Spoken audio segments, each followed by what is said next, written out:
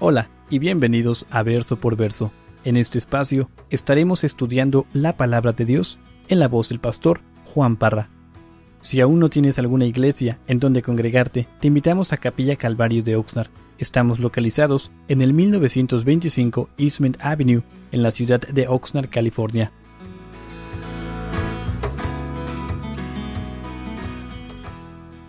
Apocalipsis 14, verso 8. Otro ángel le siguió diciendo: ha caído Babilonia, la gran ciudad, porque ha hecho beber a todas las naciones del vino del furor de su fornicación. Hermanos, aquí tenemos a otro ángel proclamando la caída de Babilonia. Creo que todos aquí hemos escuchado concerniente a Babilonia. Si regresamos al Antiguo Testamento, donde se menciona esta ciudad por primera vez, Babilonia se encontraba en Mesopotamia, y sabemos de que en aquel tiempo Babilonia era el centro político, era el centro comercial y religioso de todo el mundo. Yo no sé cuántos de ustedes han hecho un estudio nomás sobre lo que era Babilonia en el Antiguo Testamento, y es un estudio hermoso. Y vamos a estar viendo más sobre esta gran Babilonia, pero sabemos de que en esa antigua Babilonia era muy famosa por toda la pompa que había allí, por esa decadencia moral, mucho pecado. Y vemos de que, hablando de esta Babilonia, de este sistema religioso, este sistema político bajo el anticristo, que es lo que hemos estado viendo las últimas 2 semanas, este sistema político religioso ha caído. Es lo que está proclamando este ángel aquí en el verso 8. Una vez más sabemos de que es un sistema mundial, y dice que todas las naciones que bebieron su vino, el vino de la ira de Dios, van a recibir su recompensa. Y es una fornicación espiritual de lo que estamos viendo aquí, hermanos. ¿Por qué? Porque si regresamos a lo que vimos la semana anterior, recuerden de que estas personas que están durante la gran tribulación han adorado ¿a quién? Han adorado la imagen de la bestia, han adorado la bestia, han adorado al falso profeta. En todo esto han adorado ¿a quién? A Satanás. Entonces llega el punto donde Dios va a traer su juicio, y es lo que vamos a estar viendo en esta noche. Pero quiero que se den cuenta de que, de acuerdo a todo lo que hay en la palabra de Dios, en lo que hemos visto en la historia de la humanidad, donde hay una fornicación espiritual, siempre va a haber una fornicación física. Eso lo hemos visto en especial ahora que empezamos el libro de Hechos, de cómo estas personas que adoran a falsas imágenes, a falsos dioses, siempre va involucrada con una fornicación física. En muchos casos hemos visto de que parte de su adoración era de ir y tener relaciones sexuales con prostitutas, con prostitutas religiosas. Entonces vemos de que aquí en los últimos días va a haber una fornicación espiritual donde adoran a la bestia, pero también creo yo de que va a haber una fornicación física. Y creo que ahorita ya estamos viendo ese paso de cómo la decadencia sensual está incrementando. Vimos un poco de eso la semana pasada. Entonces creo que nos estamos acercando a ese gran día. Pero como les digo, vamos a ver más concerniente a Babilonia en los capítulos 17, 18 y 19. Pero fíjense lo que dice ahí en el verso 9. Dice: y el tercer ángel lo siguió diciendo a gran voz: si alguno adora a la bestia y a su imagen y recibe la marca en su frente o en su mano, él también beberá del vino de la ira de Dios, que ha sido vaciado puro en el cáliz de su ira, y será atormentado con fuego y azufre delante de los santos ángeles y del Cordero. Y el humo de su tormento sube por los siglos de los siglos. Y no tienen reposo de día ni de noche los que adoran a la bestia y a su imagen, ni nadie que reciba la marca de su nombre. Hermanos, aquí vemos aún a otro ángel, aquí se describe como el tercer ángel, que sale con gran voz proclamando una advertencia. Esa advertencia dice que no adoren a la bestia. Dice que no adoren a su imagen. Incluso dice no reciban su marca en su mano o en su frente. Y no solamente da esa advertencia, sino que también dice el por qué. El verso 10 lo dice. Dice: los que bebieron esa fornicación ahora tendrán que beber el vino de la ira de Dios. Hermanos, todos, y quiero que se adelanten al futuro y traten de visualizar lo que está sucediendo aquí en la gran tribulación. Toda persona que beba esa fornicación del anticristo toda persona que lo adore, toda persona que se deje marcar, incluso, no sé si mencioné esto, esa palabra marcar, la marca de la bestia, no sé si mencioné la semana pasada que si te vas al original habla de una marca física que se va a poner en el ser humano. Pero dice que toda persona que se deje marcar, de acuerdo al verso 10, dice que va a ser atormentada ¿con qué? Con fuego y azufre. Y hermanos, si ustedes se han puesto a estudiar la palabra de Dios y tal vez se han topado con personas, hay tantos eruditos cristianos liberales que dicen que no hay tal cosa como el infierno. Lo curioso es de que, no sé si se han topado con estos que enseñan tales cosas. Hay ciertos grupos que enseñan de que hay 3 niveles de cielo, donde dependiendo de lo bueno que tú eres, vas a heredar el nivel de cielo. Para los mundanotes, los que vivieron vidas pecaminosas, esos van a heredar el primer cielo. Si eres un miembro de esta iglesia y fuiste más o menos bueno, pero no cumpliste con todos los sacramentos que ellos tienen, entonces vas a heredar el segundo cielo. Pero si cumples con todos los sacramentos y vas y te sellas en su templo, entonces vas a heredar ese tercer cielo. Y lo curioso es de que estas personas creen en estos distintos cielos, creen en estos distintos planetas que hay en el cielo. Dicen que hay planetas en este momento donde los creyentes fieles de esta religión han partido, han muerto aquí en la tierra. Sus espíritus son enviados a estos planetas donde están teniendo relaciones sexuales con unas mujeres que están allí y esas relaciones sexuales producen un hijo espiritual, el cual es enviado aquí a la tierra cuando nace un ser humano aquí en la tierra. Y creen todo esto, pero no creen en el infierno.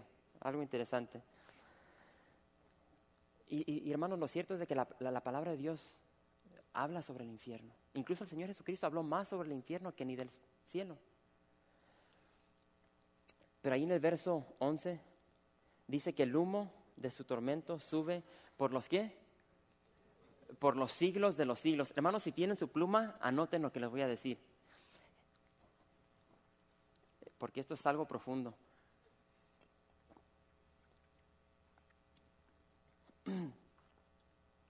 Los siglos de los siglos, en el original, aquí estamos viendo el griego, significa, ¿listos?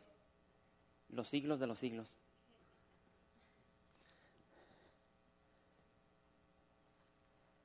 Es lo que significa. ¿Y cuánto será los siglos de los siglos? ¿Una eternidad tal vez?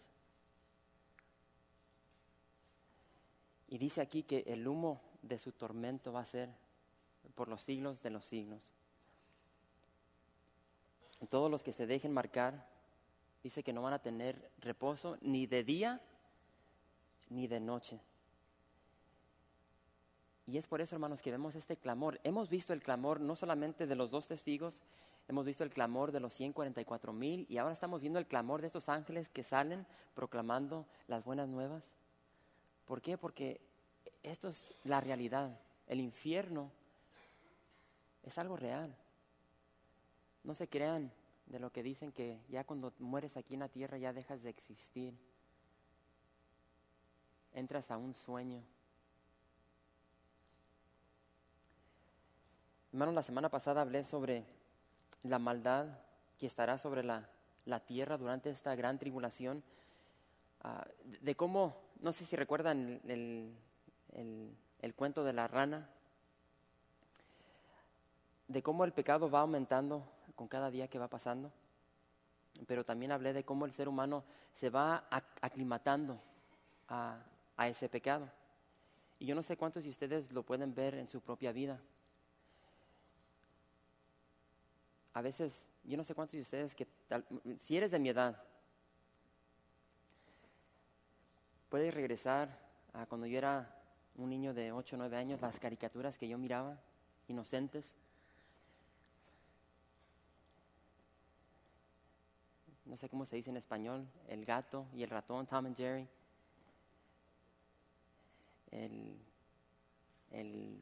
los picapiedras, eran las que yo vi, las que yo miraba en aquel entonces, la del el pájaro loco, ¿sí?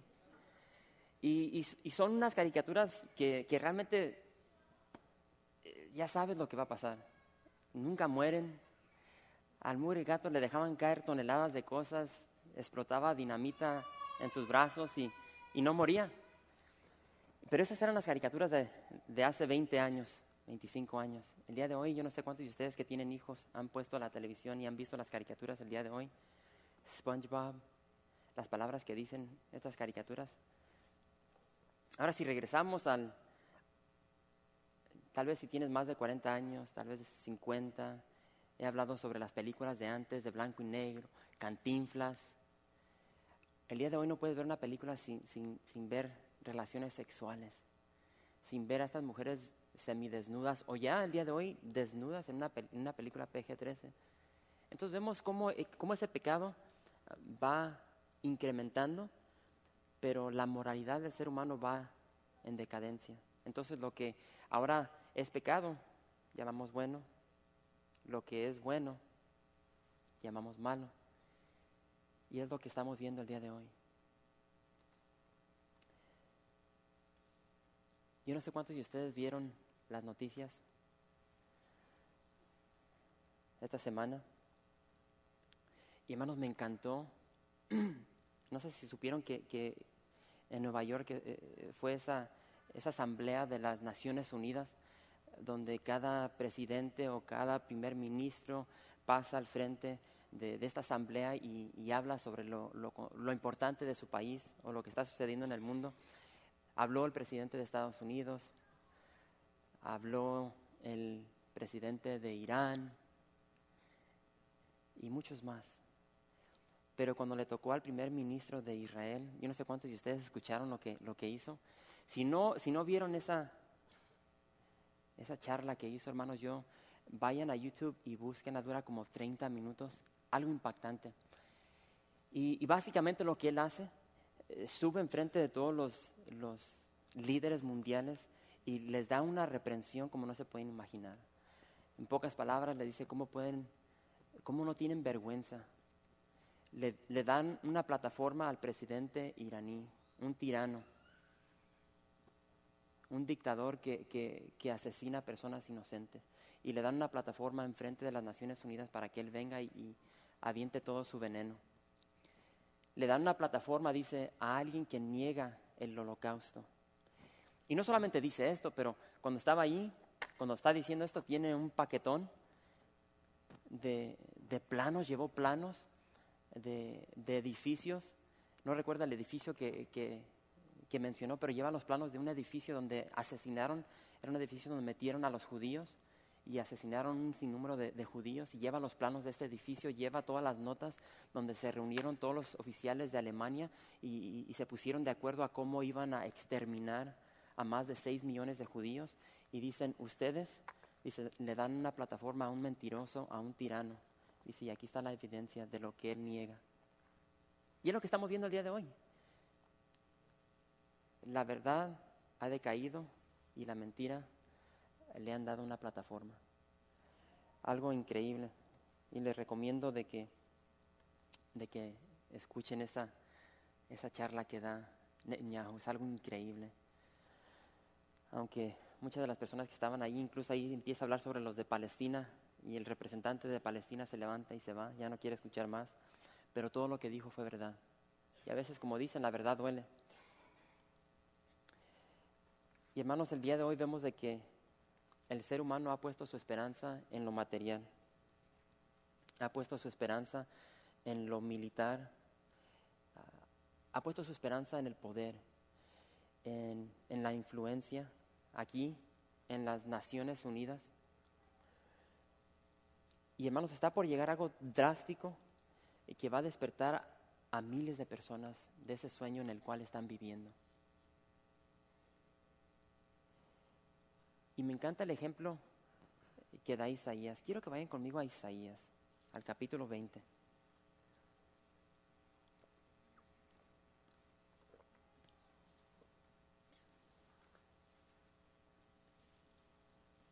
Isaías, capítulo 20. Y lo vamos a leer todo, está cortito. Cuando lo tengan, digan amén. Amén. Así para que despierten. Dice el verso 1: en el año que vino el Tartán a Asdod, cuando los envió Sargón, rey de Asiria, y peleó contra Asdod y la tomó, en aquel tiempo habló Jehová por medio de Isaías, hijo de Amós, diciendo: ve y quita el cilicio de tus lomos y descalza las sandalias de tus pies. Y lo hizo así, andando desnudo y descalzo. Y dijo Jehová: de la manera que anduvo mi siervo Isaías desnudo y descalzo 3 años, por señal y pronóstico sobre Egipto y sobre Etiopía, así llevará el rey de Asiria a los cautivos de Egipto y los deportados de Etiopía, a jóvenes y ancianos, desnudos y descalzos, y descubiertas las nalgas para vergüenza de Egipto. Y se turbarán y avergonzarán de Etiopía su esperanza y de Egipto su gloria. Y dirá en aquel día el morador de esta costa: mirad qué tal fue nuestra esperanza, a donde nos acogimos por socorro para ser libres de la presencia del rey de Asiria. ¿Y cómo escaparemos nosotros?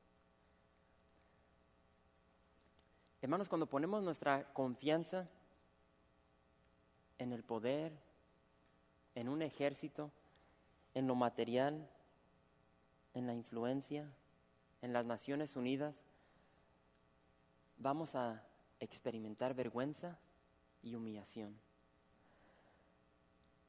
Y hermanos, yo quiero que cada uno de nosotros seamos motivados, tan siquiera ahorita por lo que acabo de leer, Isaías.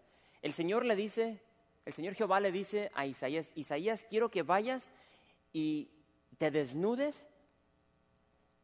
Ahora, no se sabe si esto lo hizo día tras día por 3 años o si lo hizo en vez en cuando durante un periodo de 3 años, pero lo cierto es de que Isaías fue obediente y se desnudó y anduvo desnudo y descalzo. ¿Por qué? Este era un mensaje para Judá, porque Judá estaba confiando en Egipto, en Etiopía. Y le dice el Señor: ¿tío qué? Ustedes están poniendo su confianza en estos países. Fíjense lo que les va a suceder. Y sabemos de que cuando llegó este rey, agarró a los moradores de Egipto y de Etiopía y los desnudó. Y es lo que hacía el país, esta nación de Asiria. Cuando agarraban a sus cautivos, los desnudaban todos encuerados y los encadenaban y los hacían caminar por días. Muchas veces sin alimento, sin agua. ¿Y qué es lo que dice el Señor? Dice: ustedes están poniendo su confianza en estos países en vez de ponerla en mí. Fíjense lo que les va a pasar a estos países en los cuales ustedes están poniendo su confianza. Y es lo que estamos viendo el día de hoy. El día de hoy, hermanos, ¿dónde está nuestra confianza? En Obama. No sé cuántos de ustedes escucharon el canto nuevo. Bueno, lo hicieron desde febrero, pero está medio cura de los muchachitos ahí cantando un canto para Obama.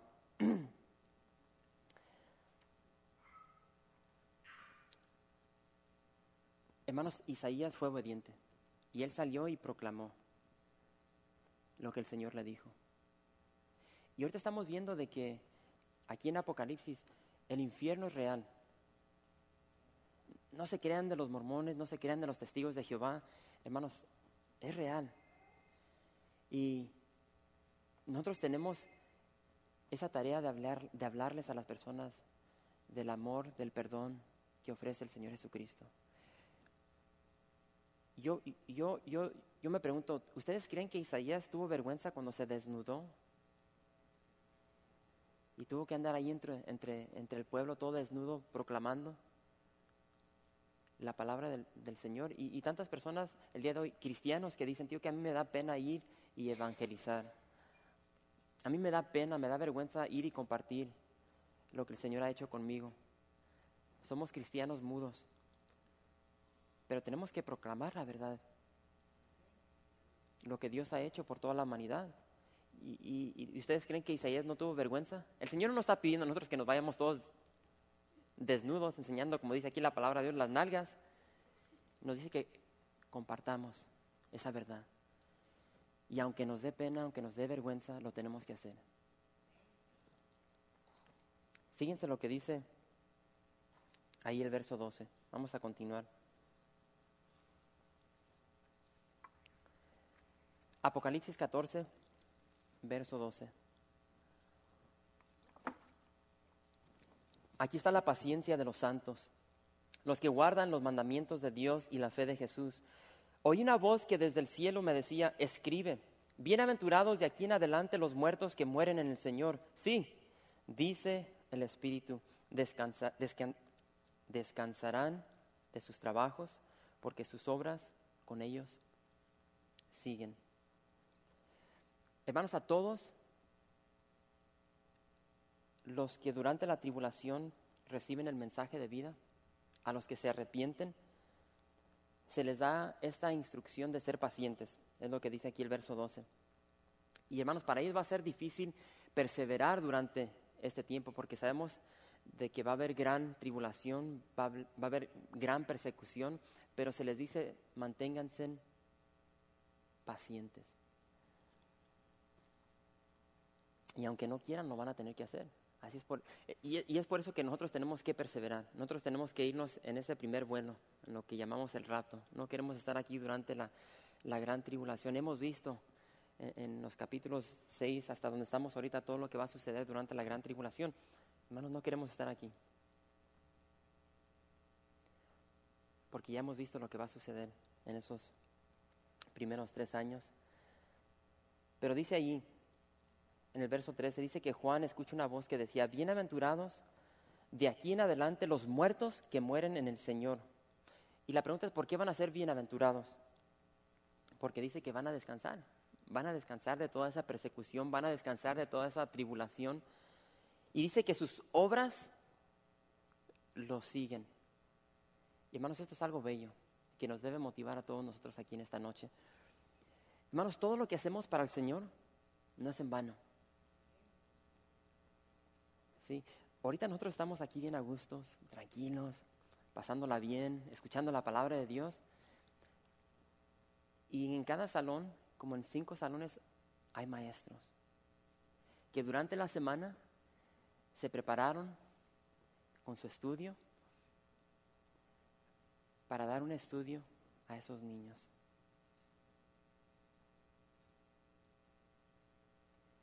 Eso lo que hicieron no es en vano, va a tener su recompensa. Los hermanos que andan ahorita por fuera cuidando de los carros, eso va a tener una recompensa. Los que dan estudios en sus hogares y a veces llegas cansado del trabajo y más sin embargo estás ahí listo para recibir a los hermanos. Te quisieras acostar y descansar, pasar tiempo con tus hijos, pero abres tu hogar para que lleguen hermanos y compartes la palabra de Dios. Eso va a tener su recompensa. Los que tocan para el Señor, a veces miramos al grupo de alabanza que pasa y pues están tocando, gloria a Dios, pero no vemos el tiempo que meten en practicar. Todo eso va a llevar su recompensa. Y puedo continuar. Todo lo que hacemos para el Señor tiene una recompensa, hermanos. Y esa es la mentalidad que tenemos que tener. No es en vano. ¿Sí? Ahorita ahí en la niñera, no sé quién está ahí, los que están deteniendo ahí, los bebés chiquitos, están cambiando esos pañales todos sucios. Eso va a tener su recompensa. Vayan conmigo a Mateo 6. Vamos a ver lo que dice el Señor. Todo lo que hacemos para el Señor tiene una recompensa, hermanos. Todo lo que damos monetariamente, nuestro tiempo, nuestros esfuerzos. Todo se va a ir con nosotros al cielo. Mateo 6, verso 19 dice, no os hagáis tesoros, ¿dónde? En la tierra, donde la polilla y el orín corrompen y donde ladrones minan y hurtan. Yo no sé cuántos de ustedes los han robado. Ay. Una vez nos acabamos de cambiar ahí a las trailitas donde vivimos y en la noche estacioné mi carro por fuera y salí y no estaba el carro y se lo robaron. Hermano, yo no sé si les han robado un carro, pero se siente tan feo.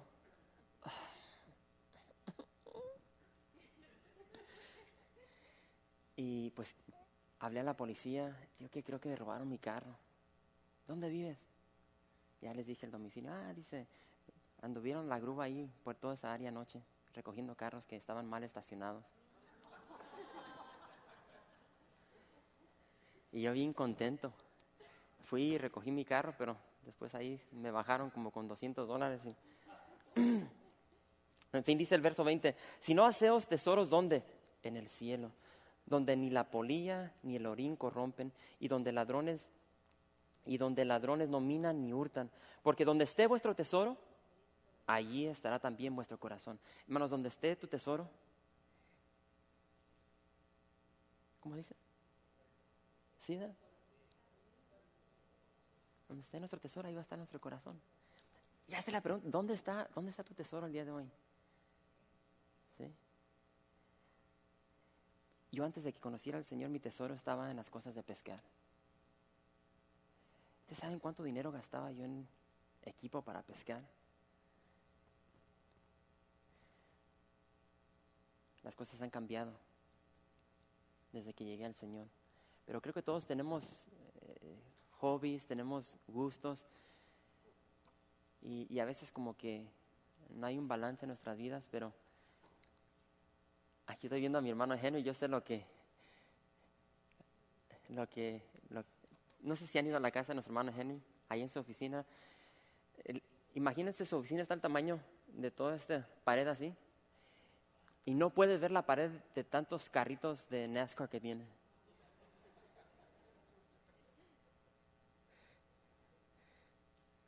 Platiquen con nuestro hermano Henry. Me comentó una historia de cómo el Señor le habló. ¿Dónde está nuestro tesoro? Pablo dice en 1 Corintios 15. Quiero que leamos estas escrituras, hermanos. 1 Corintios capítulo 15. Aquí vamos a leer algunas escrituras que nos da Pablo. 1 Corintios 15, dice el verso 58. Así que, hermanos míos amados, estad firmes y constantes. Y después nos dice Pablo, creciendo en la obra del Señor siempre. Hermanos, tenemos que estar creciendo. No podemos quedarnos estancados. Tenemos que seguir creciendo en el Señor. Y la única forma que vamos a crecer es a través de la palabra de Dios. Dice, creciendo en la obra del Señor siempre, sabiendo que vuestro trabajo en el Señor no es en vano. Y hermanos, eso es lo que nos motiva a veces cuando llegamos a la iglesia, cuando llegamos a hacer algo para el Señor, que no tenemos ganas, estamos fatigados, cansados. Y hacemos esa oración, Señor, dame fuerza, dame poder, fortaléceme en este momento. Y el Señor nos da ese poder y podemos seguir. 1 Corintios 3, fíjense lo que dice ahí.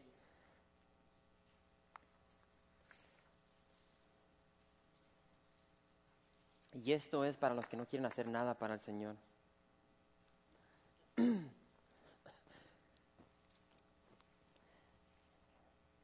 Y sabemos de que hay muchas personas así en la iglesia. En esta iglesia no, ¿verdad? Pero en la iglesia en general hay tantos que no quieren hacer nada. Dice, verso 14 y 15. 1 Corintios 3, 14. Si permaneciere la obra de alguno que sobreedificó, recibirá, ¿qué? Recompensa. Si la obra de alguno se quemare, él sufrirá pérdida. Si bien él mismo será salvo, aunque así como por fuego. Hay personas que no hacen absolutamente nada. Aunque al final van a ser salvos, así de pura chiripada, van a entrar así de panzazo. Pero para ellos lo único que importa es de que van a entrar. ¿Sí? Van a llegar, van a entrar así de panzazo con cabecita. Y Señor, llegué. Pero no van a tener nada para darle al Señor, no van a tener una corona para darle al Señor. Yo no quiero entrar de panzazo. Yo quiero entrar bien, caminando. Ahí mismo, 1 Corintios 3, 8. 1 Corintios 3, 8. Y el que planta y el que riega son una misma cosa. Así es que no hay mejores. Y hay tantas personas que tienen una cabeza tan grandota, dicen, tío, que yo soy un pastor, yo soy mayor que tú. Todos somos iguales, todos somos iguales. Y el que planta y el que riega son una misma cosa, aunque cada uno recibirá su recompensa conforme a su labor. Conforme a su labor. La recompensa que vamos a recibir de parte de nuestro Señor Jesucristo va a ser de acuerdo a nuestra labor, a lo que hacemos para el Señor. Y sabemos de que el Señor Jesucristo es un juez justo y Él nos va a dar lo que merecemos. Bueno, vamos a continuar. Dice Apocalipsis 14:14. Vamos a ver lo que mira ahora Juan.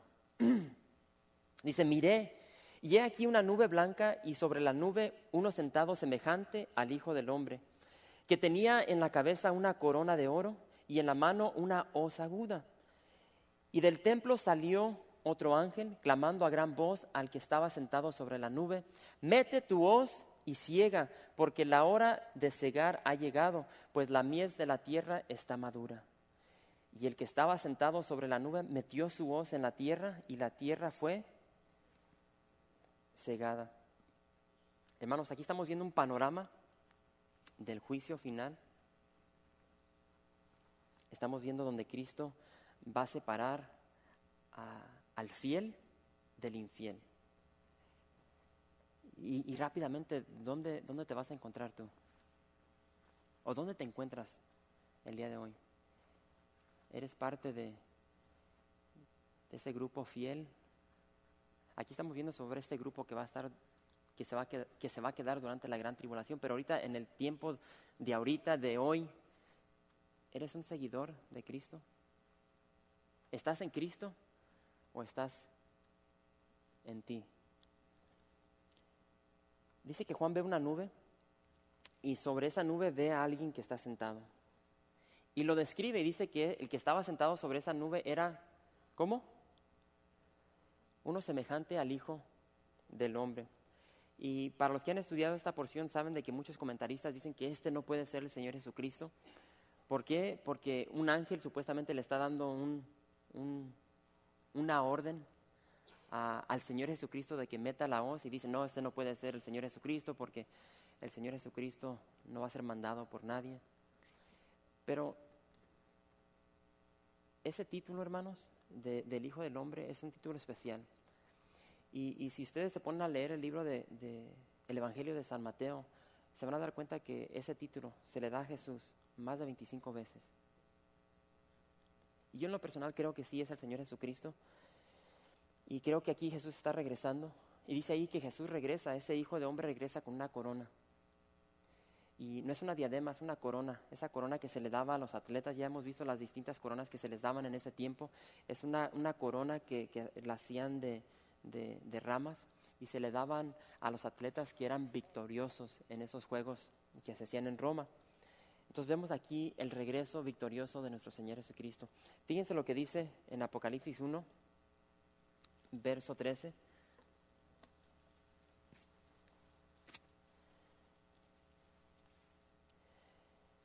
Apocalipsis 1:13 dice, y en medio de los 7 candeleros, a uno semejante al Hijo del Hombre, vestido de una ropa que llegaba hasta los pies y ceñido por el pecho con un cinto de oro.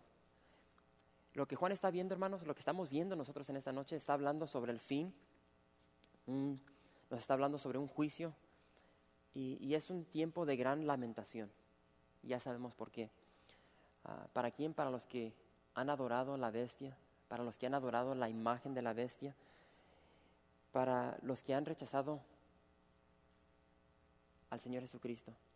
Vayan a Mateo capítulo 24. Vamos a ver algunos versos que nos da Mateo concerniente al Hijo del Hombre. Mateo 24:30. Entonces aparecerá la señal del Hijo del Hombre. ¿Dónde? En el cielo. Y entonces lamentarán todas las tribus de la tierra y verán al Hijo del Hombre viniendo sobre las nubes del cielo con poder y gran gloria. Y es lo que estamos viendo aquí. El Señor viene con esa corona. Más adelante, Mateo 26, verso 64, dice, Jesús le dijo, tú lo has dicho, y además os digo que desde ahora veréis al Hijo del Hombre sentado a la diestra del poder de Dios y viniendo en las nubes del cielo. Entonces vemos esa visión que está viendo Juan, proclamada por el mismo Señor Jesucristo. Pero dice que Jesús no solamente viene con una corona, sino dice que viene ¿con qué? Con una hoz aguda. Y hermanos, como ya había mencionado, Él viene para juzgar la tierra. Él viene con un juicio. Y dice que este ángel clama a gran voz declarando que el tiempo de la siega ha llegado. El tiempo de la siega ha llegado. Yo no sé si al mencionar siega, los lleva a la parábola que dio nuestro Señor Jesucristo de la cizaña. No sé cuántos de ustedes han leído esa parábola. Vamos a leer una porción. Vayan a Mateo 13. La famosa parábola de la cizaña. Mateo 13, vamos a leer el verso 36. Y dice, entonces despedida la gente entró Jesús en la casa y acercándose a él sus discípulos le dijeron, explícanos la parábola de la cizaña del campo. Respondiendo él, les dijo, el que siembra la buena semilla es el Hijo del Hombre. El campo es el mundo. La buena semilla son los hijos del reino y la cizaña son los hijos del malo. El enemigo que la sembró ¿es quién? Es el diablo. La siega es el fin del siglo y los segadores son los ángeles. Y es lo que estamos viendo ahorita aquí en el capítulo 14. De manera que como se arranca la cizaña y se quema en el fuego, así será el fin de este siglo. Enviará el Hijo del Hombre a sus ángeles y recogerán de su reino a todos los que sirven de tropiezo y a los que hacen iniquidad. Y los echarán en el horno de fuego, allí será el lloro y el crujir de dientes. Entonces los justos resplandecerán como el sol en el reino de su Padre. El que tiene oídos para oír, oiga. Y hermanos, aún a este punto de la gran tribulación vemos que el Señor Jesucristo todavía está proclamando las buenas nuevas. Aún hay esperanza para los que se quieran arrepentir. Y antes de que Él descienda con esa hoz, Él está buscando a corazones arrepentidos. Y si se fijan ahí en el verso 15, se usa la palabra madura. Esta palabra habla de algo que se ha echado a perder. Ahorita vamos a hablar algo sobre eso, sobre algo que se ha secado.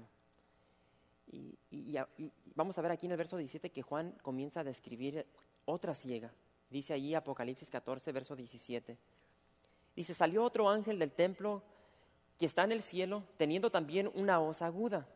Y salió del altar otro ángel que tenía poder sobre el fuego y llamó a gran voz al que tenía la hoz aguda, diciendo, mete tu hoz aguda y vendimia los racimos de la tierra, porque sus uvas están maduras.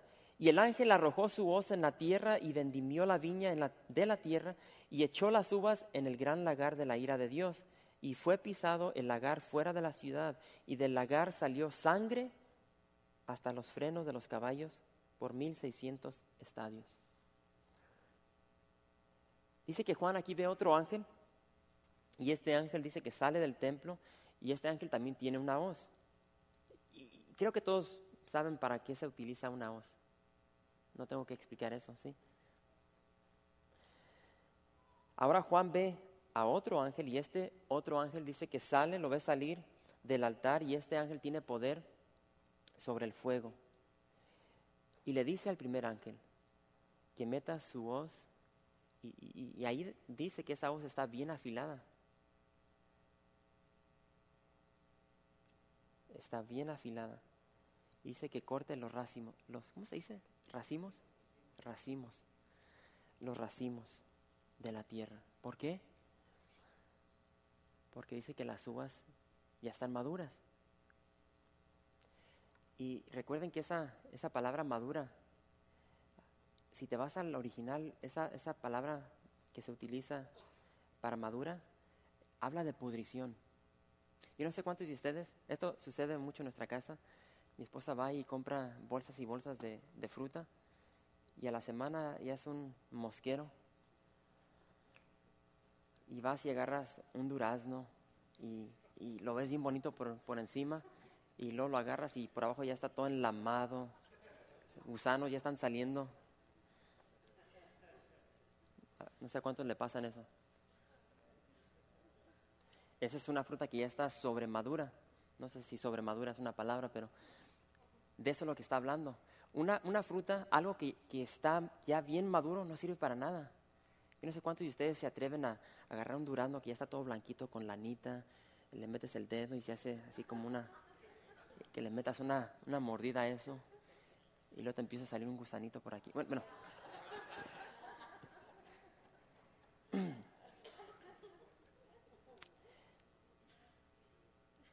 Aquí vemos de que esas uvas que están maduras están echadas a perder. Incluso también esa palabra en el griego habla de algo que se secó. No sé cuántos de ustedes a veces si dejan una manzana por mucho tiempo como que se empieza a secar. Todo el jugo se empieza a secar y ya no sirve para nada. Y es lo que estamos viendo aquí. Y hermanos, vemos un contraste entre la vid verdadera y la vid de la tierra. ¿Sí? Jesús en el capítulo 15 de San Juan dijo, yo soy la vid verdadera. Y no solamente dice eso, dice yo soy la vid verdadera, dice ustedes son los que son los pámpanos. Nosotros somos esas ramas. Y la palabra de Dios nos dice, incluso ahí, en el verso 16, dice que el Señor nos escogió y nos ha escogido con un propósito. El Señor no nos salvó para que llegáramos a la iglesia y nomás nos quedáramos sentados todos los días. El Señor tiene un propósito para cada uno de nosotros. Sí, vayan allá a San Juan 15, 16.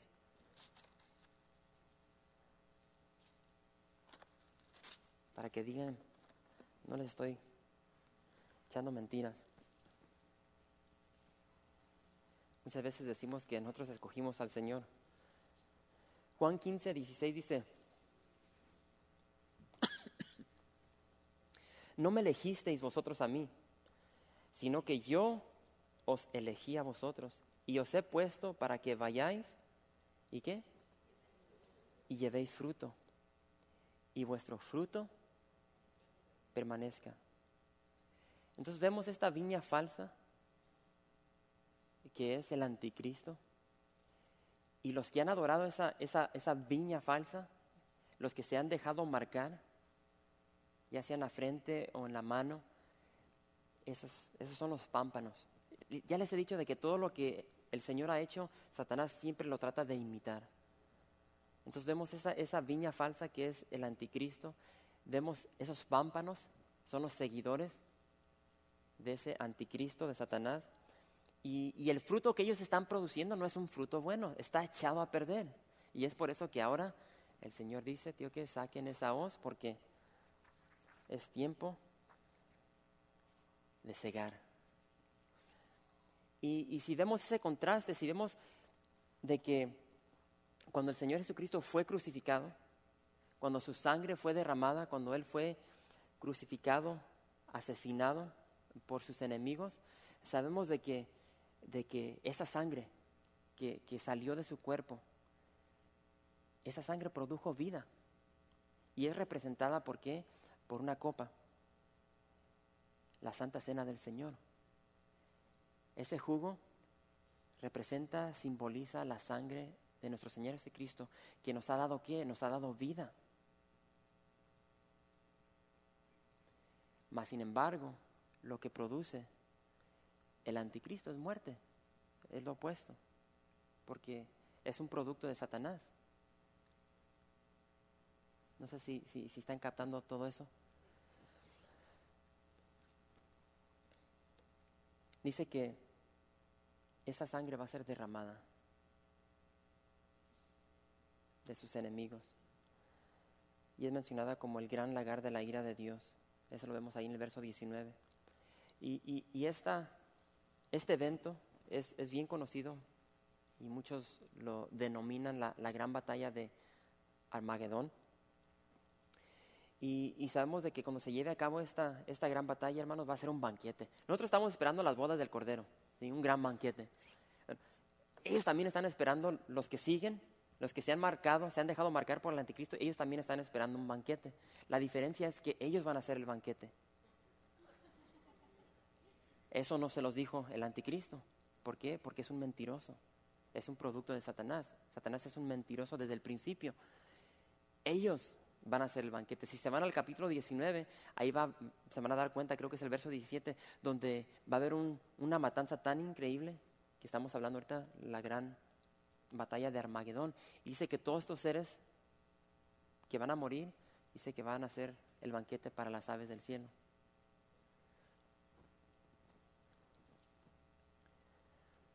Y como les digo, hermanos, está por llegar esta gran matanza. Algo increíble. Para los que van a ir a Israel, vamos a llegar a ese valle. Ayer vamos a subir sobre el monte Megiddo.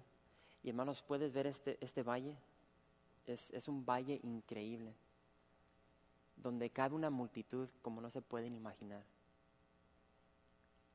No recuerdo quién fue si fue Napoleón o Alejandro Magno, ya no recuerdo. El chiste es de que un gran general del pasado, cuando llegó ahí y vio este valle, dijo: este sería un perfecto lugar para una gran batalla. Y ahí es donde se va a llevar a cabo esta gran batalla, ahí en Megiddo. Para los que vamos a estar ahí, algo bello, algo hermoso. Pero en el verso 20, hermanos, nos dice que al ser pisado el lagar, dice que la sangre va a salpicar más o menos como 4 o 5 pies de altura. Y lo describe Juan como la sangre está salpicando hasta los frenos de los caballos. Y una distancia de 1200 estadios, que viene siendo como 180 millas.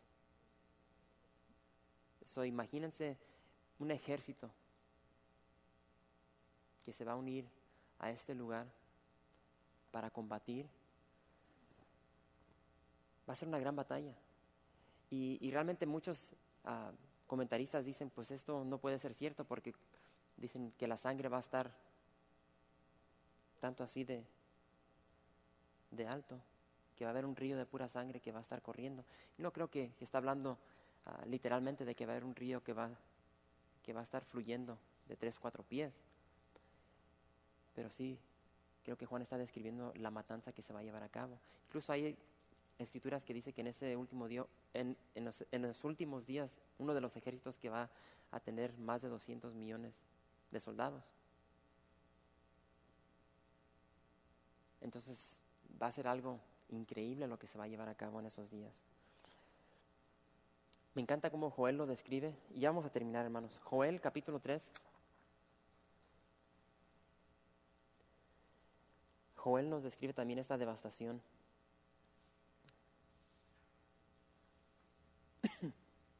Joel 3, verso 12.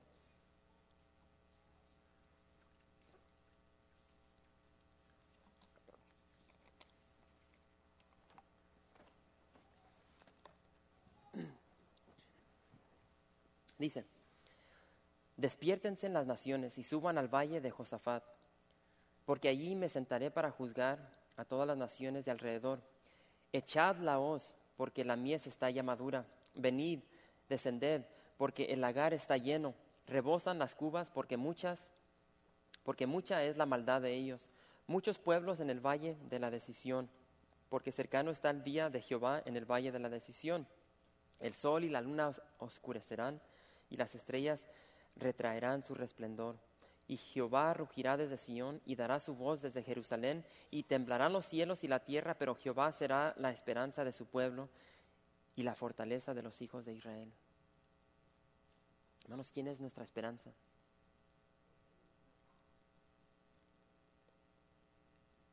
Vemos que este es otro panorama de lo que hemos visto en el capítulo 14 de Apocalipsis.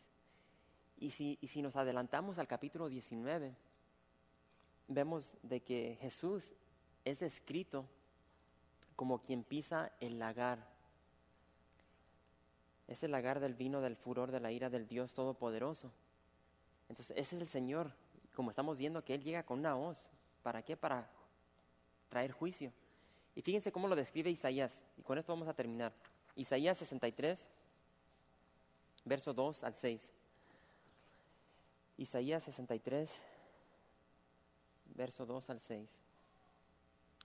Dice el verso 2: ¿Por qué es rojo tu vestido y tus ropas como del que ha pisado en el lagar?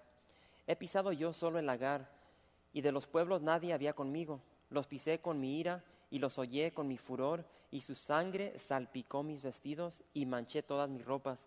Porque el día de la venganza está en mi corazón, y el año de mis redimidos ha llegado. Miré y no había quien ayudara, y me maravillé que no hubiera quien sustentase.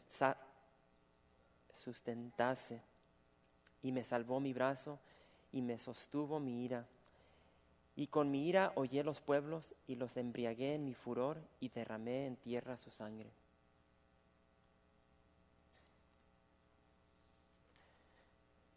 Entonces vemos de que el Señor va a estar en medio de la acción. Él viene para, como dice aquí, a redimir a su pueblo. Y nos estamos acercando a este gran evento. Y hermanos, para nosotros el día de hoy, algo sencillo, algo simple, preguntas que nos debemos hacer: ¿con quién estamos caminando? ¿A quién estamos siguiendo el día de hoy? ¿A quién te has unido? ¿Quién es tu vida? Algo que yo me he dado cuenta en los últimos 5 años es de que dentro de la iglesia llegan muchas personas que no son creyentes. Y tristemente lo confieso de que a veces uno piensa de que porque están aquí en la iglesia son cristianos. Y eso no es verdad. Hay personas que llegan nomás para conocer una iglesia evangélica. O llegan porque simplemente no tienen nada que hacer un viernes por la noche.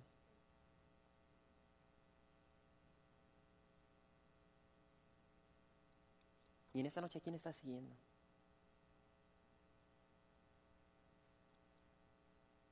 ¿Has confiado en la persona de Jesús como tu Señor? Como ese Señor que te va a brindar ese perdón de todos tus pecados. Es el único que lo puede hacer. Hay personas que se llevan toda una vida tratando de borrar ese pecado, pero como dice la palabra de Dios, aunque te amontones jabón tras jabón, no va a limpiar esa mancha de maldad que está sobre ti.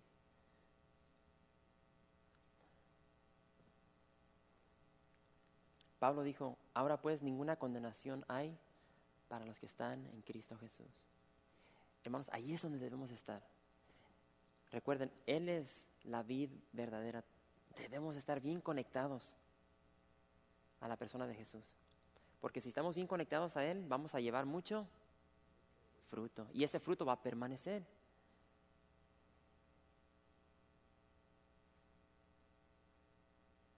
Pero si estamos desconectados de la viña, ¿qué va a pasar?